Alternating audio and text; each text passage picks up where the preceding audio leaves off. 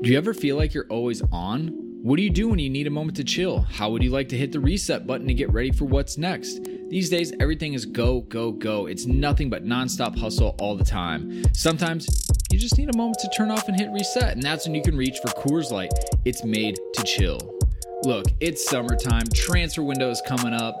It's gonna get crazy, so if you ever just wanna, again, take a step back and relax, read the transfer rounds, read the gossip rumors, grab a Coors Light. It'll be perfect companion for all those transfer merry-go-rounds.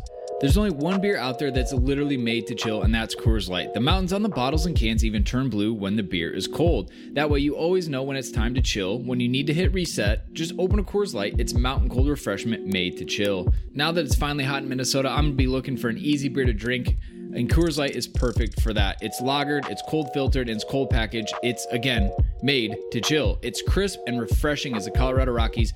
Perfect for a moment to unwind. And so when you want to hit reset, reach for the beer that's made to chill. Get Coors Light in the new look delivered straight to your door with Drizzly or Instacart.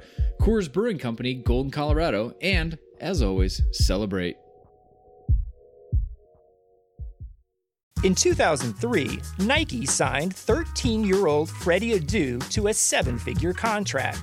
But Freddie didn't live up to the hype. He has turned down every single documentary project looking closely at the details of his career.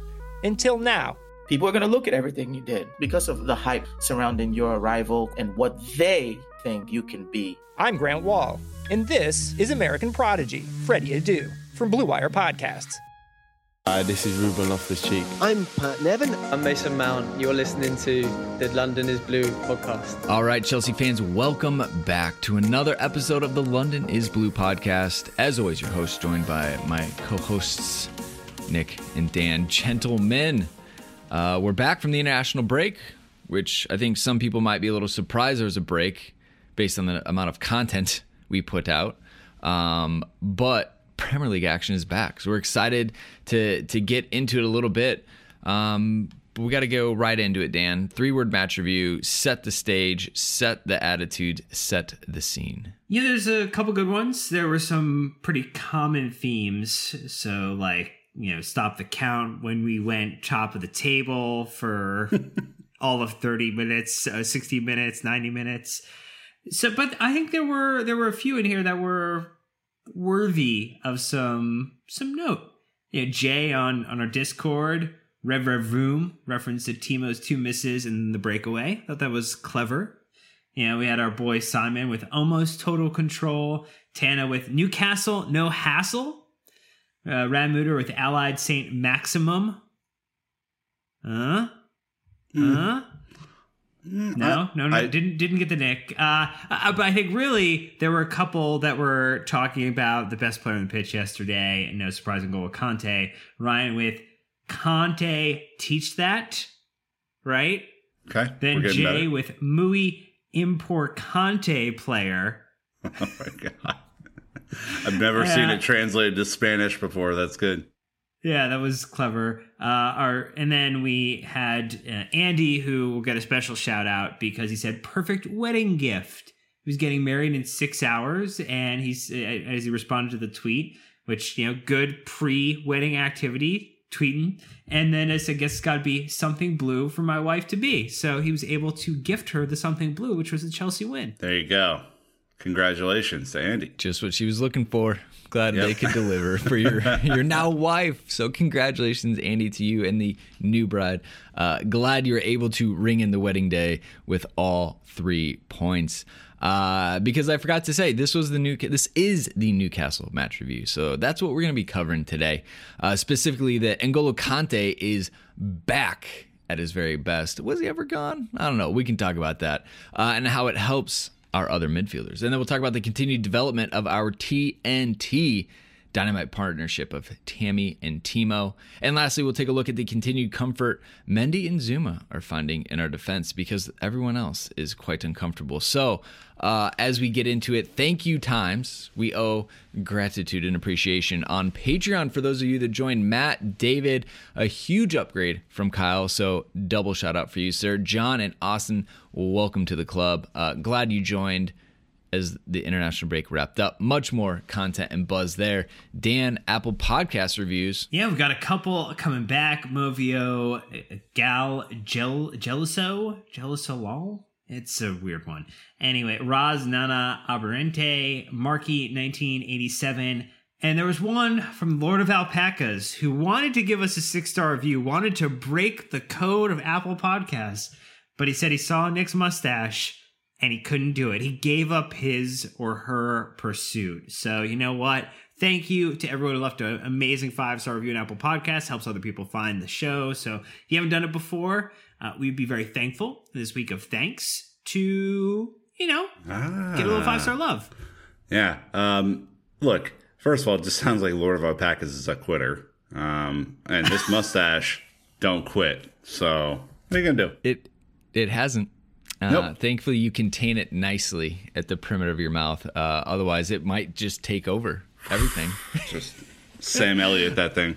All right, Nick, enough with the feet dragging. We have an announcement. Remember 400 episodes ago when we announced our 500th episode giveaway? We've got winners. Yeah, look, guys. I will be the first to admit this took longer than we expected, so I apologize to everyone who's been waiting on pins and needles for the announcement.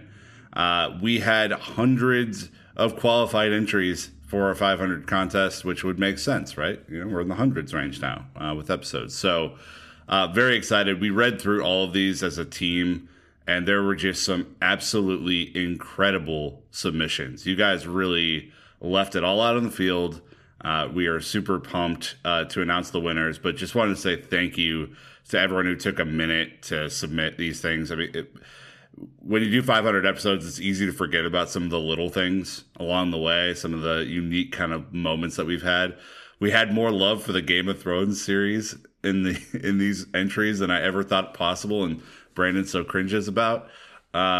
Stuff like that where it's like, oh man, I didn't know that actually impacted you that much. That was cool. So thank you guys so much for doing that. We do want to say, even if you didn't win in this round, we're planning to do more of these throughout the season, so there will be more opportunities to win stuff. And we just want to continue to give back because you guys are incredible. So without further ado, these are the 5 people who, if they hear their name, should, in the same medium that they submitted their entry, contact us and we can work out all the shipping, all the details, all the whatevers, right? Yi Hao, our man from Singapore, of all places, really cool. Pablo Federico Saenz, he wrote his entire email, which is about 90 paragraphs long in prose, which is incredible. And we may find a way to publish that because it's nuts. Ricky W25, he's on Instagram and Discord, so kind of a 2-for-1 there. Ricky left us a really nice note. Chloe Rizzle, one of my favorite names from these unidentified naming conventions from Instagram. And then one of our favorite people, Kate on Discord, left a really nice note as well.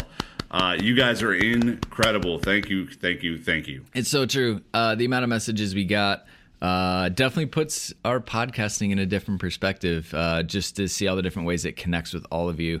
And look, it's mutual. We feel quite the connection going out as much as you have coming in. So again, just a huge thank you. We couldn't be happier to be able to give away 5 vapor kits to you guys around the world, which is crazy to think that that's where we're at, but we are, and we're going to do more. So again, if you submitted, didn't win, thank you. We'll have more contests coming up. Well, Brandon, just remind them that 600 is not that far away. Honestly, I don't even know what we're at right now. Between 500 and now, we're like half the way there. This is 515. So all right, yeah. So we're definitely on the way to 600. So #road to 600. And we have more stuff coming up. Like we're going to be doing some more stuff. So just hang tight. But you guys are incredible, and thank you for taking the time. All right. Well, it is match review time. It was Newcastle United in the Premier League this past Saturday on the 21st of November, and it was at I mean, you want me to read this, Dan? You can. It's just my impression of Newcastle and the fact they've been a bogey team for quite some time, that I think St. James's Park is, in fact, a hellhole on earth. Okay, so we can't wait to go the next time we're over. So we played there, and the score was Newcastle 0, Chelsea 2. So we're going to kick it over to our friends at Chelsea and the fifth stand-up for the highlights. Let's get the goals run back, Jake, and we'll meet you on the other side. Chelsea are gathering some serious momentum this autumn. We shall see if this year's final international break has in any way put the brakes on. There's no reason to suspect it will, but this season, above all seasons, who knows? Walker touch. Chilwell wins it, and Werner is off here. Timo Werner! That's a really good stop from Karl Darlow.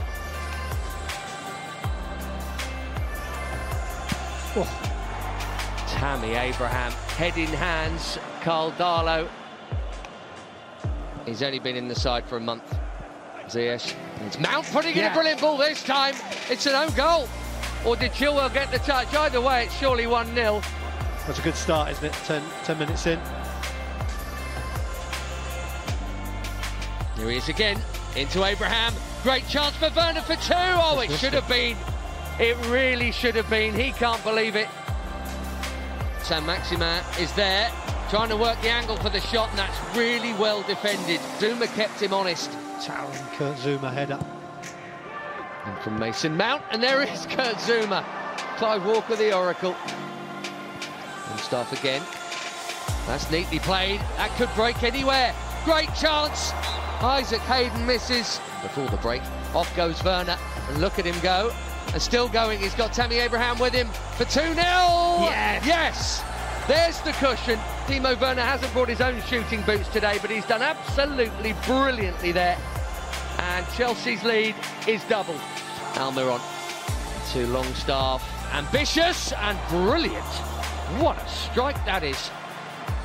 Well done, Mason Mount again, winning that off Andy Carroll. Through for Werner. Surely this time, Timo Werner, 3-0. No, it's not. Flag's gone up this time. On your left foot, a little bit of confidence maybe. Job done again. And another win for this really promising Chelsea team. Newcastle 0, Chelsea 2.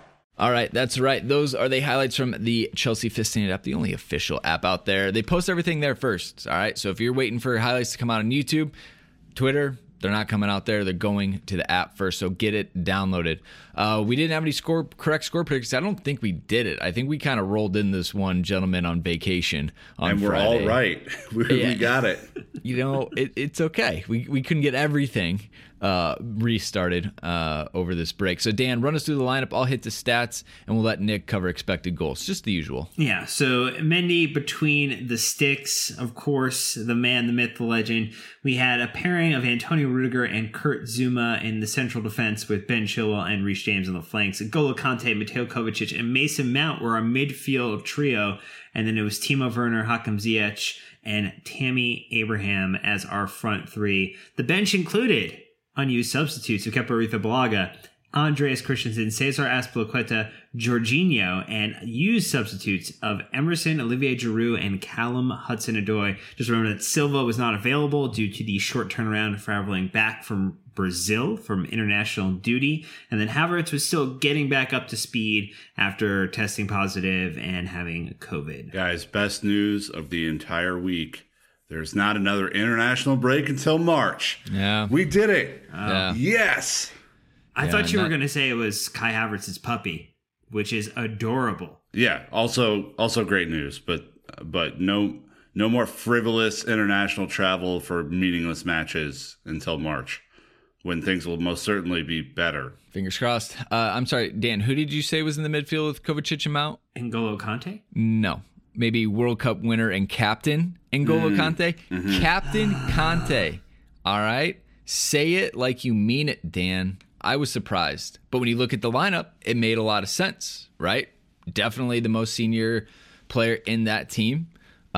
Leads with his ferocious tackling ability, not his voice. He's so loud, that he always yelling, always directing people. But again, he leads by example, and with his his character on the pitch. So loved seeing N'Golo Kante wearing the captain's armband, because I know he was probably hating it inside. Having to lead the team out of the tunnel.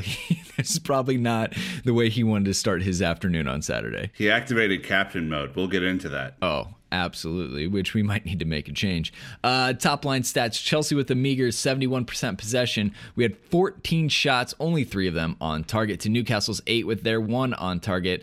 We had shy of 1,000 touches, shy of 750 passes, 13 tackles, 25 clearances to their 23 clearances.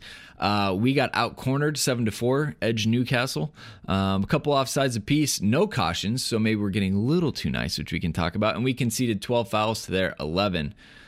All right, Nick, last stat, and then we'll get into the discussions. But it's expected goals from @Kaylee_graphics. It's my favorite part of the show, the XG, you know? I don't know how else to get you involved right now unless you have to read a stat.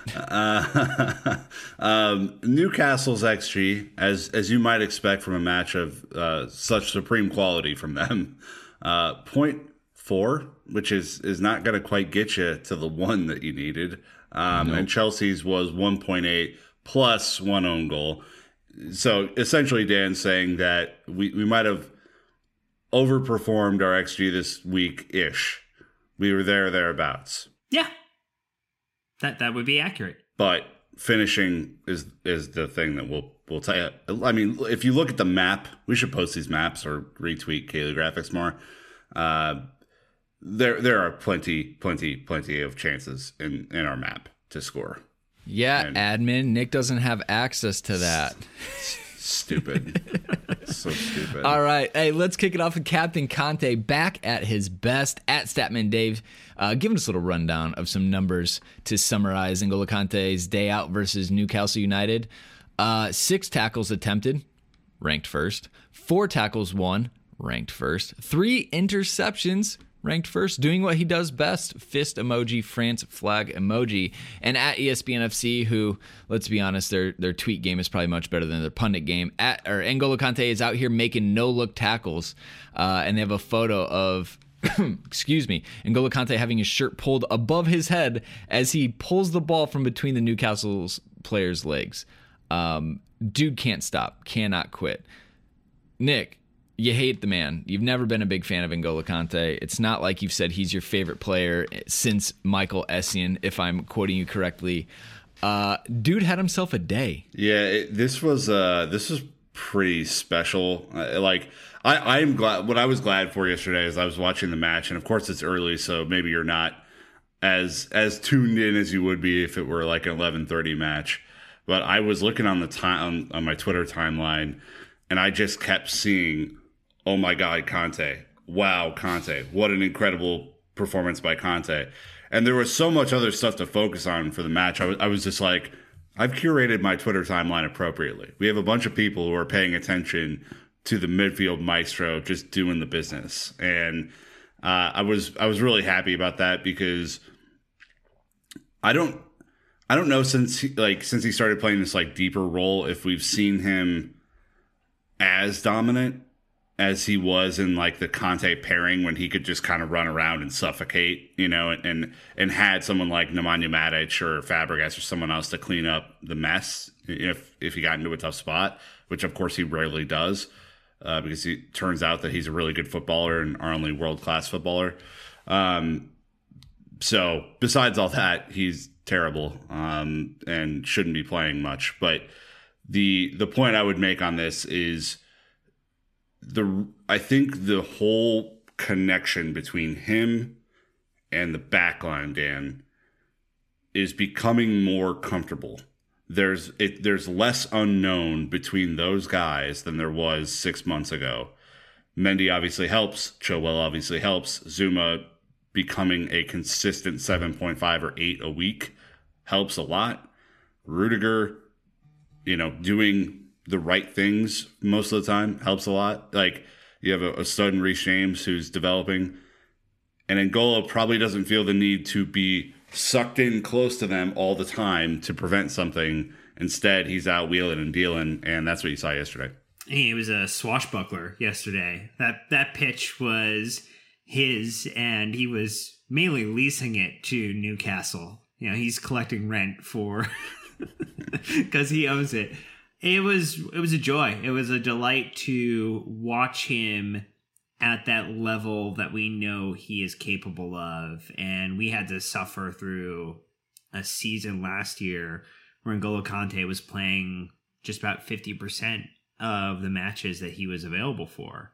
And now we're seeing N'Golo Kante do this on international duty for France. He had a phenomenal game and, you know, had a wonderful N'Golo Kante goal celebration where he doesn't know what to do when he scores, and comes back and leads our team out as the captain, leads our team through his actions on the pitch. And I think the point that you rightfully called upon, Nick, is actually, I actually think it's the inverse. It's not that N'Golo Kante doesn't feel that he has to do as much. I think where he's being played positionally has made a couple of other players better, most importantly like Rudiger, where he maybe doesn't have to worry as much, and so he gets the beneficiary of that. And then also the person behind them in Edouard Mendy helps the defense feel a little more comfortable. So like building from the back, it really allows Kante, I think, Brandon, to have the ability to just do what he does and destroy worlds. Dreams, worlds, aspirations, ambitions, pretty much anything Newcastle wanted to do yesterday. I mean, I think he destroyed their takeover bid as well. I mean, everything Newcastle had going for them. He just bought them. Just demolished. He went into the boardroom and was like, look, guys, I think I'm going to just take it from here. Thanks. Can you imagine? And that is a hostile takeover from N'Golo Kante, the nicest man on earth. Look, I've said some things this summer. I've gone on the record saying that they were dumb. All right, with more evidence-based evidence, I have changed my opinions for the better. Obviously, the old evidence-based evidence. Yes, it's factual that way. And I think because last season was so bad for him off the pitch with the injuries, you did kind of forget, and this is an issue all of us fans do, just how good he was. You know, Maurizio Sarri kind of ran him into the ground his last season, you know, but there was a payoff, right? You top four, trophy, you know, it wasn't without end results, but it totally wiped out a lot of things that probably Frank wanted to do last season. And so seeing N'Golo Kante back healthy at his best, and think about that, it took him a year to get here, you know, with all these injuries and things. He's good. And I like the fact that we're able to, you know, kind of keep him in a role that he's most comfortable with. He doesn't need to go forward that much because, you know, he knows that the guys in the midfield with him are happy to go forward. All right. This is like the perfect pairing. N'Golo Kante saying, yeah, Kovacic, Mount, you guys go do that. I'll just pick up around here.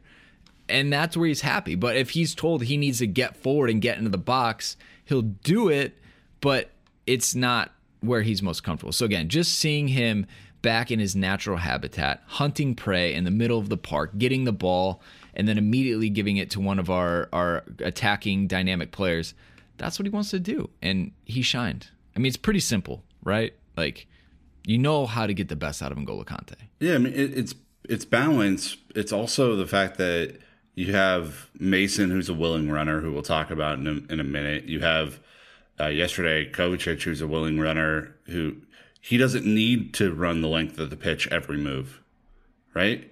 And so ideally, in a perfect world, that would save him. Now, the problem that we have is that we still do not have a like-for-like substitution for him because there isn't another him on Earth. So you have to, you know, what I think we all worry about is the recurring injury thing. And, you know, I think Frank has to make some really conscious decisions coming up in the next handful of months when we're going to be playing 2 or 3 matches a week, that he's just going to have to find rest points for N'Golo Kante. There just has to be. There's no player on earth that could do what he's doing at the level he's doing it and play 65 matches straight.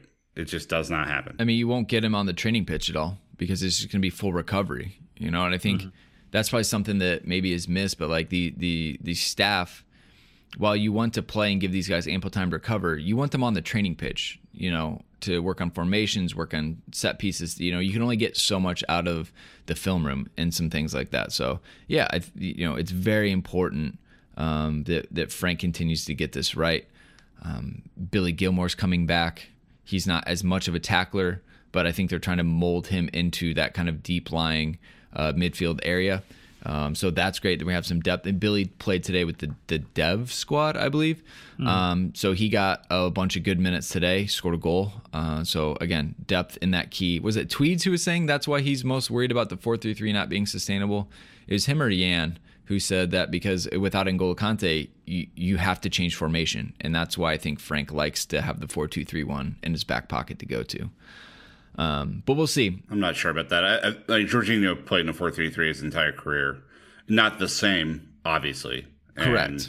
And I think there's a huge difference in the way that he plays versus the way N'Golo Kante plays. But, that is a potential solution. Not saying it's the preferred solution, because the preferred solution involves old number 7. But that it is a worry for me, because you see what great can be.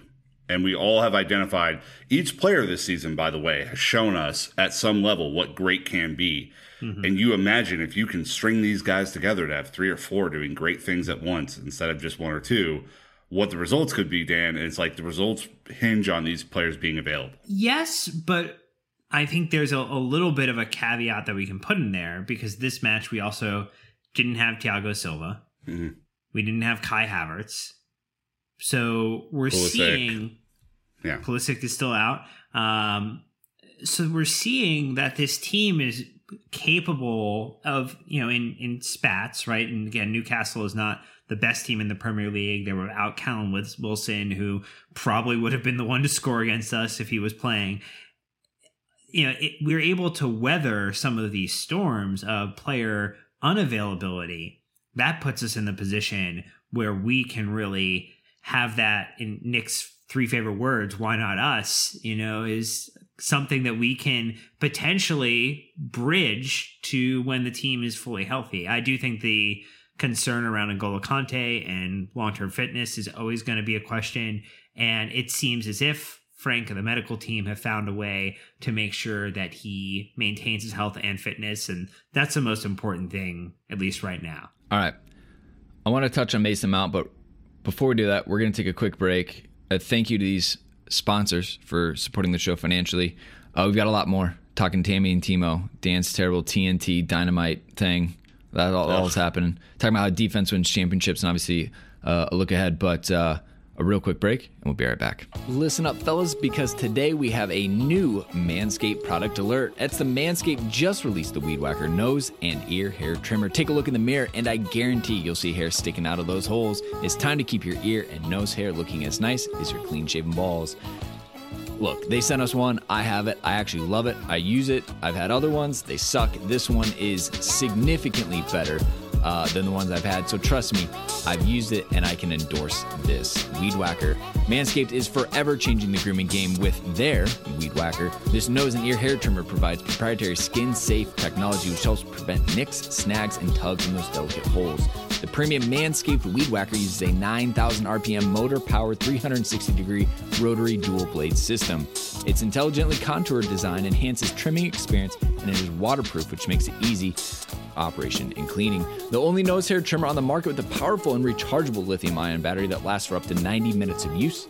I mean, have you ever pulled out your nose hair before with your fingers? It hurts, and it's worse than nicking your balls. Manscaped is making whacking your weeds a time to look forward to, delivering maximum confidence while providing hygiene. Yes, you will get a replaceable blade every 3 months to keep your weed whacking time clean and enjoyable. Look, fellas, 79% of partners polled admitted that those long nose hairs is a major turnoff. It's time to upgrade your Manscaped routine with the Weed Whacker. Get 20% off and free shipping with the code LondonIsBlue at manscaped.com. Thank you, Manscaped, for keeping our pubes trimmed along with the hairs and the holes looking nice. Again, get 20% off and free shipping with the code LondonIsBlue at manscaped.com. That's 20% off with free shipping at manscaped.com. Use code LondonIsBlue. It helps us, it helps you, it helps them. What are you waiting for? Go whack your weeds. Even though sports had a break, your business didn't. You have to keep moving, and that makes hiring more important than ever. Indeed is here to help. Indeed.com is the #1 job site in the world because Indeed gets you the best people fast. Unlike other job sites, Indeed gives you full control and payment flexibility over your hiring. You only pay for what you need, and you can pause your account at any time, and there are no long-term contracts. Plus, Indeed provides powerful tools to make your search that much easier, like sponsored jobs, which are shown to be 3.5 times more likely to result in a hire. With 73% of online job seekers visiting Indeed each month, Indeed is going to get you the most important hire you need, just like they have for over 3 million businesses. It's a lot. Right now, Indeed is offering our listeners a free $75 credit to boost your job post, which means more quality candidates will see it fast. Try Indeed out with a free $75 credit at Indeed.com/BlueWire. This is their best offer available anywhere. Go right now to Indeed.com/BlueWire. Terms and conditions apply. Offer valid through December 31st. Okay, a little nod for Mason Mount, who had himself quite an enjoyable England international break. We obviously talked to Matt Law quite a bit about that, Dan, this new Mason versus Grealish debate, when Matt and I think a lot of Chelsea fans are saying, why not both? Had a great international break. I think won some England fans over. I see that little kid meme. Why not both? Yeah. And he's continued his fine form. The minutes don't seem to be affecting him. We know he's a high energy player. And he, like I said, just clearly seemed to not skip any beats coming back from England duty to Chelsea duty. Yeah, I think there's a player next on the list. If we go, N'Golo Kante has the best engine on the team. Mason is probably right there behind him. Timo would probably also be there too, considering just how many ridiculous full speed runs he makes. But Mason gets the sort of gets the credit for an assist on the own goal for whipping that ball into the box. And I think Newman actually on Twitter took the screen caps of it and kind of really talked about the kick routine there, where he dishes out to Ziyech, was offside, manages to bring himself back onside so that he becomes available again to give the man advantage, because now he's unmarked and can whip it into the box. And Ben Chilwell was a few inches off from making that his goal, which, to the disappointment of many people who own him in Fantasy Premier League.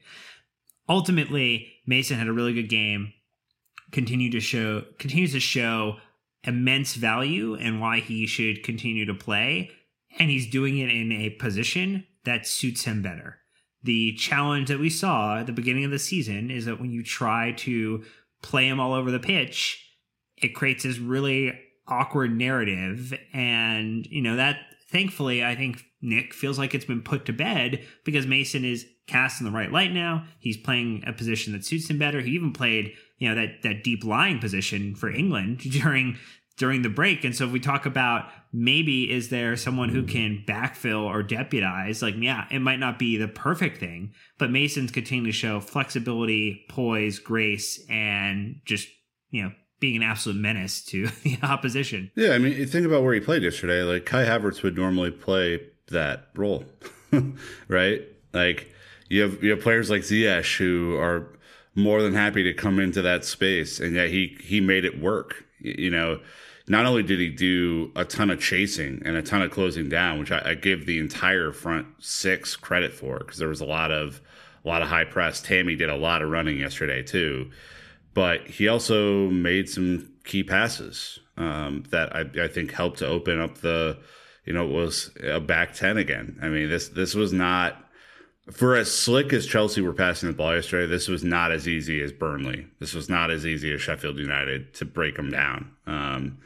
And while we should have 5 or 6 goals out of this match, because of a poor finishing record, I think Mason did help control the tempo and seemed to me to be in control of where he was on the pitch and adapting to another new role. I mean, Brandon, this is a guy that makes other people's jobs easier. And I don't think enough can be said about someone like that. There's all the great point guards in the NBA make everybody's job on the floor easier, right? not whether it's directing traffic, whether it's passing to the open guy, seeing someone who's open who may not be, kind of to the naked eye open, like that kind of utility is so useful when everybody else is like a specialist. Mason, he definitely was feeling the Kai Havertz role yesterday because obviously between him and Kovacic, he's much more dynamic. Yeah, able in attacking positions even.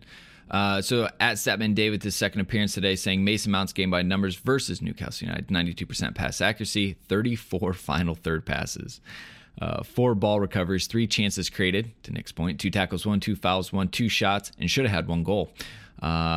Just scuffed that shot there that had a great chance. It says there's a reason every manager seems to love him. And I think that is definitely being echoed through a lot of it. And his heat map is wild. For someone who's playing center mid, he was literally a strip across the middle of the field. He has it all covered. He's out on the right flank. He's even found himself in the box a couple times. He even found himself all the way in the left corner of the pitch, in our defensive third. He literally was everywhere.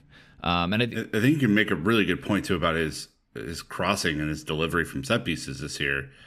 It's just better. Mm-hmm. Like holistically between him and Ziyech, Brandon, they are like, we're putting threatening balls into the box on set pieces where we didn't at all last year. Yes. I think to just touch on that, Ziyech can activate his left foot on command, and it is amazing. I mean, because he can, from standstill, hit a ball 65 yards from one flank to the other. And that is not easy to do. Mason's delivery on set pieces as well has been fantastic. So to have a right footer and a left footer that you have to prepare a plan for an in-swinger and out-swinger on everything, it just makes Chelsea so much more dynamic. I'm just thinking that Ziyech cross to Tammy in my head right now. I will say that the last thing on Mason is my calculus on him from like a number of goals per season probably decreases just with where he's playing and the fact that Tammy, Timo, Havertz, when he comes back healthy, Ziyech are probably going to absorb a little bit that more. I think it's not necessarily but I do think he's still someone where you would expect a double-digit goal contributions, goals plus assist would be kind of where he needs to be. But in general, I think he's going to achieve that without any issue given our strikers. All right. So the next area of the match that we want to talk about is Tammy and Timo. It's Tammy's world. We're just living in it, huh, Dan? Is that what you think here? At OptaJoe says 23 since the start of last season. Tammy Abraham has scored 23 goals in all competitions, 11 more than any other Chelsea player slotted. And then you've got Timo, right? The on-pitch influencer saying 11. Timo Werner has been directly involved in 11 goals in his last 10 appearances in all competitions for Chelsea. 8 goals, 3 assists, dynamic. I mean, Dan, if you get to choose Tammy or Timo to start this conversation, you going left or going right? Going Tammy, going Timo? I think you have to go Tammy. I think you have to talk about Tammy, who many people, I think including us, when we were writing down our starting 11s for the season, had Christian on the left, we had Timo playing centrally, we had Ziyech on the right, and some of that is correct because when they were healthy, that's what we were doing. But now with Christian out, Tammy has come in to that number 9 position. Timo's been out on the flanks on the left. And I think yesterday, maybe not initially because we were in that first 15, 20 minutes kind of really trying to play through Newcastle. When the second half, I think we really got to see what happens when a team that wants to come back and actually wants to play football, how they can get torn apart a little bit by our attack. Tammy's holding up the ball extremely well. He's making fantastic runs. He's coming back to win it from a deep position and play it off to others. And he's also scoring. And he's scored in his last 3 matches. He's assisting. This is exactly what you want. And, I think there was all this excitement, when, people were talking about, Chelsea are going to go buy Haaland next, and he's going to be the next edition, and we're just going to be, this super club, absolutely, with bundles of talent. But we're looking past a Cobham born and bred striker in Tammy Abraham, who is continuing to remind people, hey, I'm actually not done yet. I'm not the finished article. I'm still growing. I'm still developing. And, oh, by the way, I'm going to make others better around me too. So anything that I'm being asked of or challenged, same as we saw last season when he didn't have that great run of form to start the season, Frank kept the faith and Tammy delivered. Tammy waited, bided his time until Christian was out. And I actually think, and this was a conversation we were having with our boy Mike Ryan Ruiz, Nick, I don't think Christian walks back into the starting 11 because Tammy and Timo have kind of locked it up at the moment because we're getting results, we're winning with significant goal margin, and we're continuing to convert. Maybe not at the level in this match, but we also play a team that wanted to kind of control defensively. So, yeah, you talk. I'm really just happy for him. I know that's not like a statistical analysis of, but hottest take on the show ever. Yeah, I'm happy for the guy. Great guy. No, I think he would have been frustrated that he didn't finish the amazing ball that Ziyech put in the first half.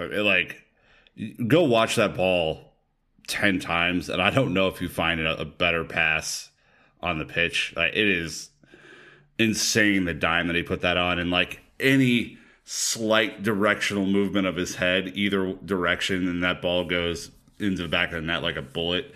So I think he could have been forgiven for being a little frustrated that didn't get finished, and that he had a couple of other half chances, that Timo didn't finish the assist that he put on a plate for him, all that kind of stuff.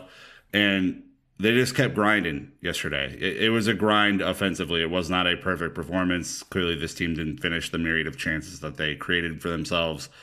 But at the end, when Timo does, the one solo run he did all match, where he took it to him, Tammy did the only thing that he could, and he made himself available in space to get the ball. He even pointed where he would have liked the ball, and Timo put it right there. And then he finished it really well. He finished it near post, Brandon, and to me, that's a sign of confidence because there wasn't a lot of room there. Banged it in off the post and looked confident as hell doing it. And maybe to Dan's point, if you had one match to play, this lineup's working for you. I think that instead of talking about each of them individually, they are a package deal right now. If you looked at where they played on the pitch, it was those two together and then Ziyech on the wing. I mean, Timo really was not playing left wing. But the amount of combinations and the times they looked for each other, I think that's what really stood out to me, was a lot of the intent and the attempts of them literally being like, hey, just get it to one of us, and we're just going to 1-2 this back line. We're going to connect. We're going to, Timo's running across Tammy. Like you said, Tammy's running, making angles if Timo's coming in with the ball. They just look to combine. I mean, they literally look like a front two right now. And then when you have Ziyech on the wing, able to, put unbelievably dangerous crosses out there, that does stretch the defense out. And especially with Newcastle's back three, they're looking to, create angles and advantages, and they did. So I think that, I know a lot of people are saying, oh, what about when Pulisic comes back and, and Kai is back and all these changes? I don't think you change too much right now. I think that you look at those as blessings, saying, great, our bench just got a lot deeper. You do change it because of the amount of matches. But I guess my point was if you had only one match to play, right? When it ain't fixed, you don't broke it, right? Wow, that was awful. Boy. Oh, come on, whatever. Anyway, everyone, we're going to cut that clip. But I think the point that you actually made just a second ago, Brandon, was really astute in the way that they were converging together on the pitch, and they drew all the defenders centrally, and that created more space on the wings for Chilwell, for James, for Mason, for Ziyech to find goodness there, which was really wonderful because, Tammy and Timo both have strong ball control, particularly Timo at speed just has incredible ball control. Needed maybe to weight his passes a little heavier at times or add a little less sauce on them, but in general is able to move with the ball at speed. And that allowed them to really create the additional space we needed to break down what was a really, tough Newcastle for the first part. And I will say, defensively, which we'll get into, there wasn't a whole lot of work to do today. So, Timo and Tammy were able to kind of set up camp in the opposition third. And I think, not every match is going to be like the last three, like Burnley, like Sheffield United, like Newcastle. There are gonna be more dynamic matches that we have to play. I think we just are a little bit fortunate that we've encountered some not so good opposition over the last handful of weeks. But the reason why you think about it, bringing in different personnel is because there will be more chasing to do defensively at some point. And to the point of, Timo should have had a brace, Tammy could have more. Thankfully, this was the right match for us to come back to. At the end of the day, could we have scored more? Yes. But, as you kind of alluded to it, and we're about to get there, the mentality is different defensively. We're not leaking goals. We're not, apparently 1-0 is enough with this team. Where last season, you kind of needed 3. And then it was 50-50 if you're going to get a draw or a victory. So, again, we kind of touched on it. What do you do when people come back? Tammy, keep his place. I think we're all emphatic saying, yes, keep it as is. He's scoring. Yeah, and he's involved. I mean, he is assisting. We've heard Giroud's comments. I think Giroud's comments back the fact of how he recognizes how well Tammy is doing and that his chances are going to be very limited.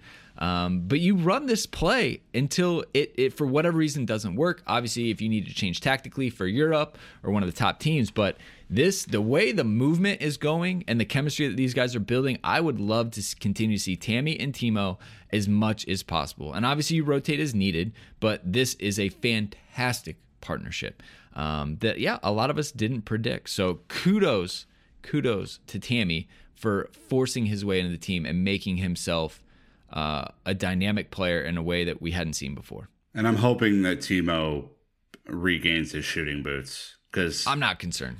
The opportunities he had yesterday were gilt-edged for him. They should have been easy for him. And obviously, you can have an off day. Everybody will forgive him. He's more than contributed this year. This is not like oh man, I'm really worried about Timo. But for him, that little setup that Tammy gave him yesterday is a perfect encapsulation of what could happen this year with an off runner from a kind of a hold-up striker. That could be a move that we deploy at any point in a game. And I know he's going to bang those in, but that was on a plate for him. Yeah, no, it's true. I mean, he has set the high standard for himself, so you'd expect that. That's fair. There's actually an article or quotes from Mason after the match saying that he even told Timo coming off the pitch at halftime, he's like, you have to have those. He's like, you do that every day in training. And then, of course, Mason is his later. He's like, damn it, I had to have that. And then Timo comes over and says, hey, Mason, what's up, man? But to Mason's point was they're holding themselves to a higher level than they did last season. And he's like, and that's what we have to do. We have to have this mentality of, absolute. Gotta be killers. Exactly. Absolute elite. Don't let that pass. All right. Let's go ahead and move on to the fact that some people say defense wins championships. It's kind of a recurring theme. Another clean sheet, right? They did hit the woodwork. They did hit the frame. But at the end of the day, Mendy just kind of hung out. But what Mendy has going for him is that shutout statistic. I mean, Nick, it's not easy for a goalkeeper to stand there and be bored most of the match, but then have to jump out a couple of times that he did and jump into action. But the fact that he now has 7 clean sheets in 9 appearances for Chelsea in all competitions, this would be his 4th in 5 Premier League games, thanks to Opta Joe. I don't know if it's a lot of it is presence of a goalkeeper, and it helps the rest of the team, because I don't think he really had to make too many saves. He only had 1 shot on goal in 90 minutes. And I think that hit the framework and didn't go in. So he might, or no, the shot on frame doesn't count. He got big. It was. Anyways, because I don't think if he saves it, if it's going out of bounds, it counts. Anyways, I digress. Overall, he didn't have much to do, but him being there is doing a lot for the team right now. Yeah. It's like a job where they're like, man, I don't care what you do during the day, but as long as you get your work done, that's all that matters. It's one of those jobs. And he's just like, yeah, okay, I'm just here. I'm just doing it. There was not a whole lot for him to do yesterday.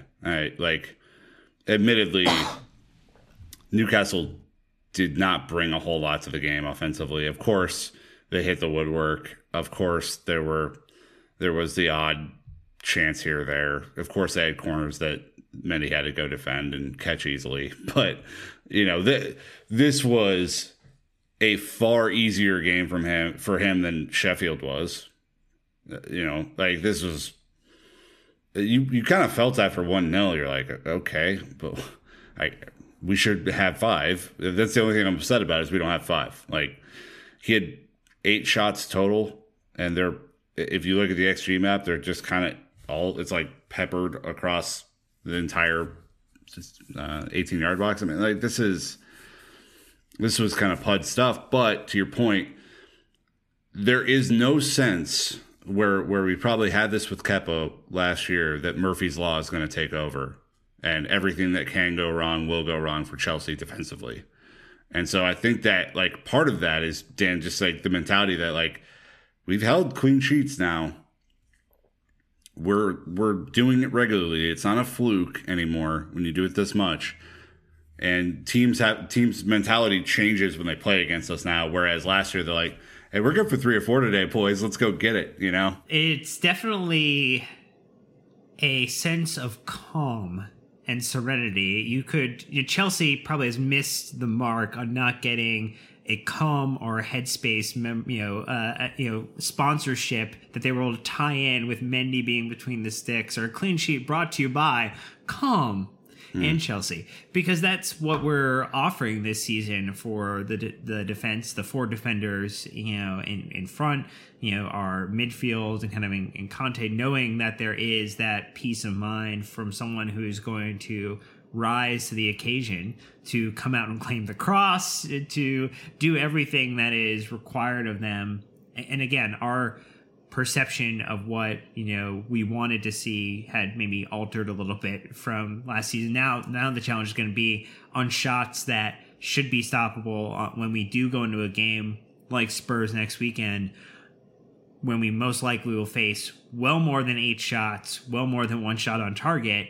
How will he stand up? How will he do against much better strike force? And so I think he also has to feel really good, though, about the defenders in front of him continuing to elevate their game, about Reece James continuing to grow. I mean, he had Saint-Maximin in his pocket.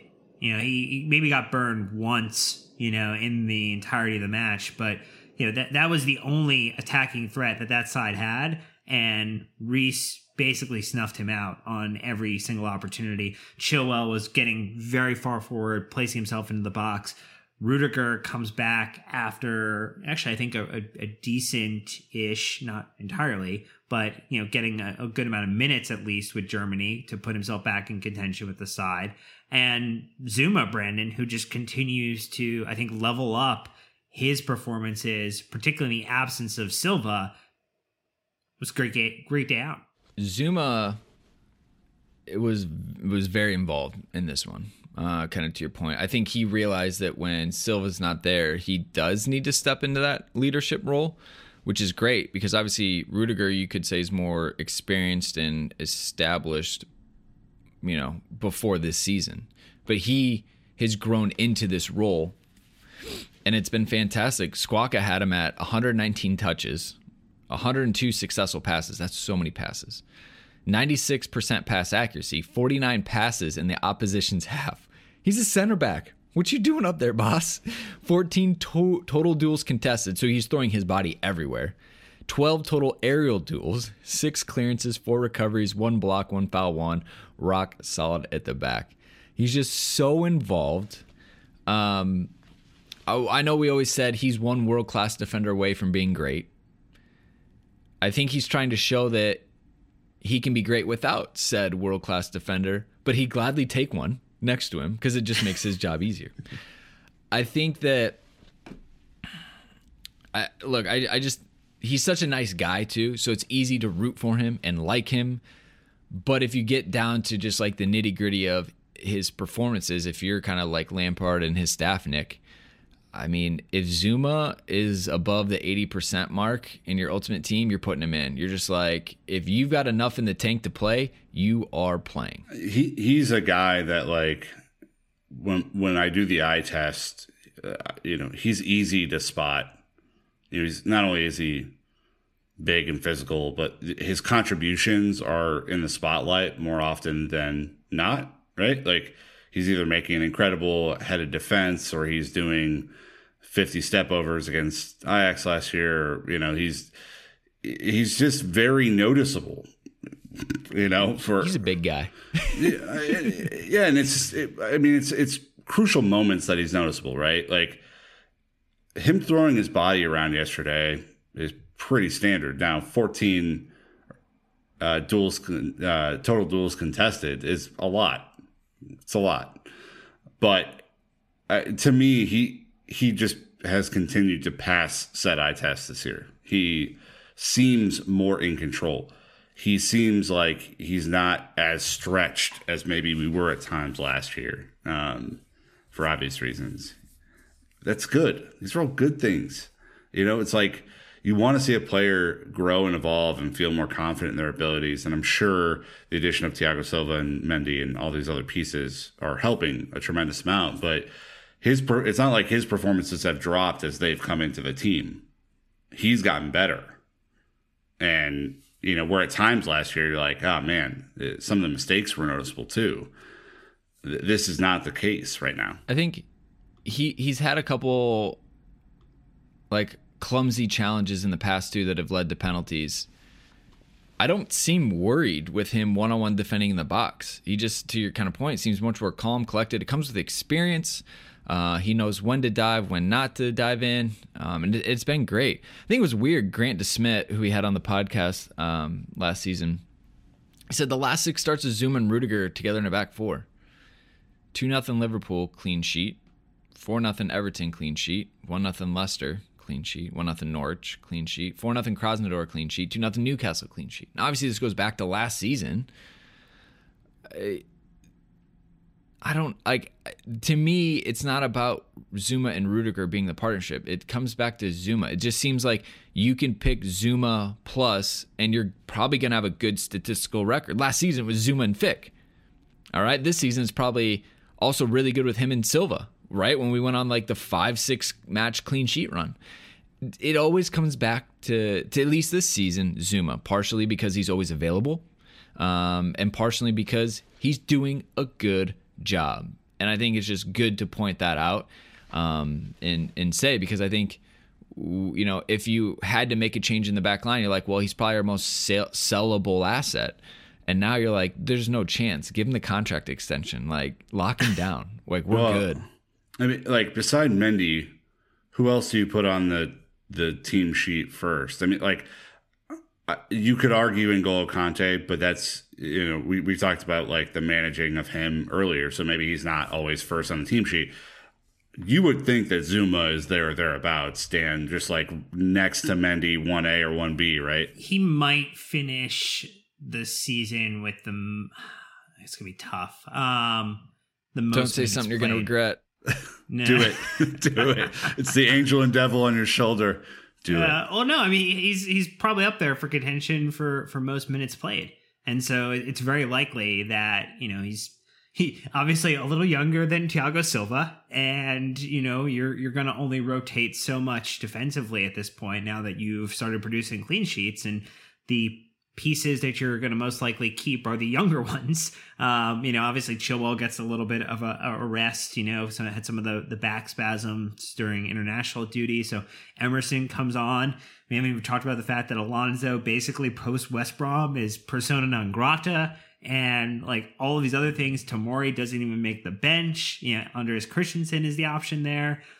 Lots of weird things, but a settle back 4 and clean sheets are absolutely another thing in this week of thanks to be thankful for. All right. Well, let's go ahead and start to wind this one down with the Dan of the match before we head into the table as it exists. We're currently in the middle of the Arsenal-Leeds match, just to give you some context. So this will also come out before the Liverpool-Leicester match, which could have some effects on where we're at. So anyways, I'm stalling. I apologize, Dan. Dan of the match versus Newcastle.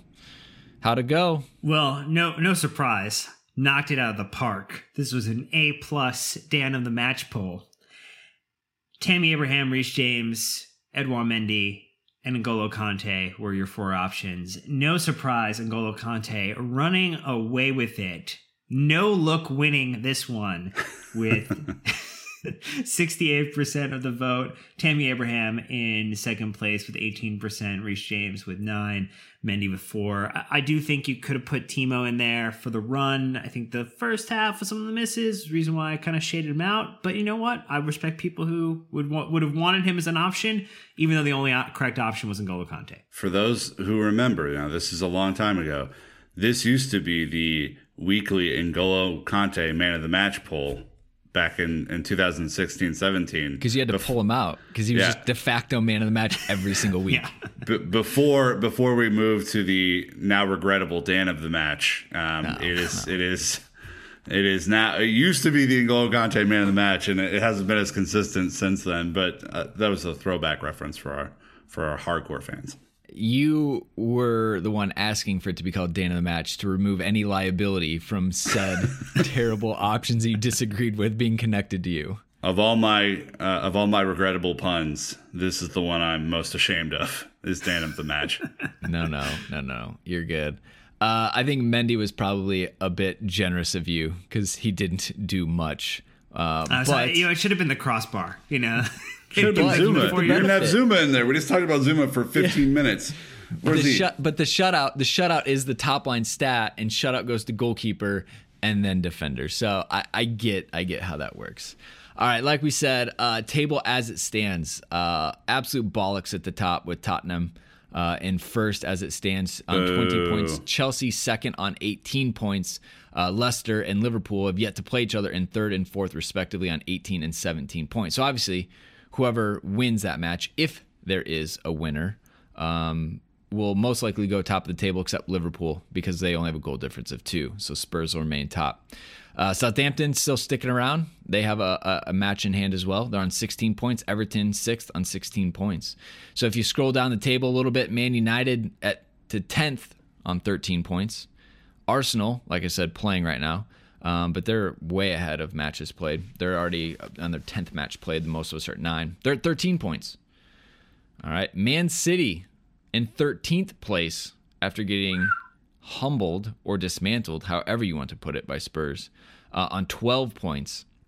And Newcastle, who we just played, is in 15th place on 11 points. Look at the bottom. The bottom is a sad, sad place to be. Sheffield, 1 point. Burnley, only 7 matches played, by the way, so they've got some catching up to do. They have 2 points. West Brom, 3 points. That's 18th, 19th, 20th right there. Fulham in 17th, just out of the zone, and 4 points. The only reason I bring them up is because Ruben scored, and that's the only thing that they've got going for them. So anyways, that is the table. No rest for this team. When we say we're back, we are full on back. We're playing Rennes in the Champions League this upcoming Tuesday. So you'll hear from us Wednesday. So at least a Monday, Wednesday pod. Dan, we probably have more pods scheduled this week as well, don't we? Yeah, Matt Law is going to be coming back. Has a amazing article, if you haven't read it yet. Antonio Conte speaking on his time at Chelsea. And you know what? There's probably some things that were left on the editorial floor that we need to pick up and dive into a little bit. So that's going to happen this week. And maybe we talk about the Spurs match. Maybe we do a little bit of preview review. That's going on too. I know it's gonna be a bit of going. Nick, that's kind of been like the one we've circled in the last few weeks of like, hey, Chelsea are on a great run, but let's do it against a big team. Well, holy shit, Spurs are in first, so it'll be a big test on paper. Well, while they are not a big team, they've tricked their way into first. So I think it's an important clarification that. They are not a big team. It's an illusion, Michael. Honestly, I'm annoyed. It looks like Mourinho's a bit back as far as the way he's setting up his teams. I think objectively, though, City are trash. We have to put that out there. They are bad. I watched that entire match yesterday. They could have played that for another 90 minutes and not scored. Like it was not. They are not what we anticipated them being. I thought they were going to win the league this year.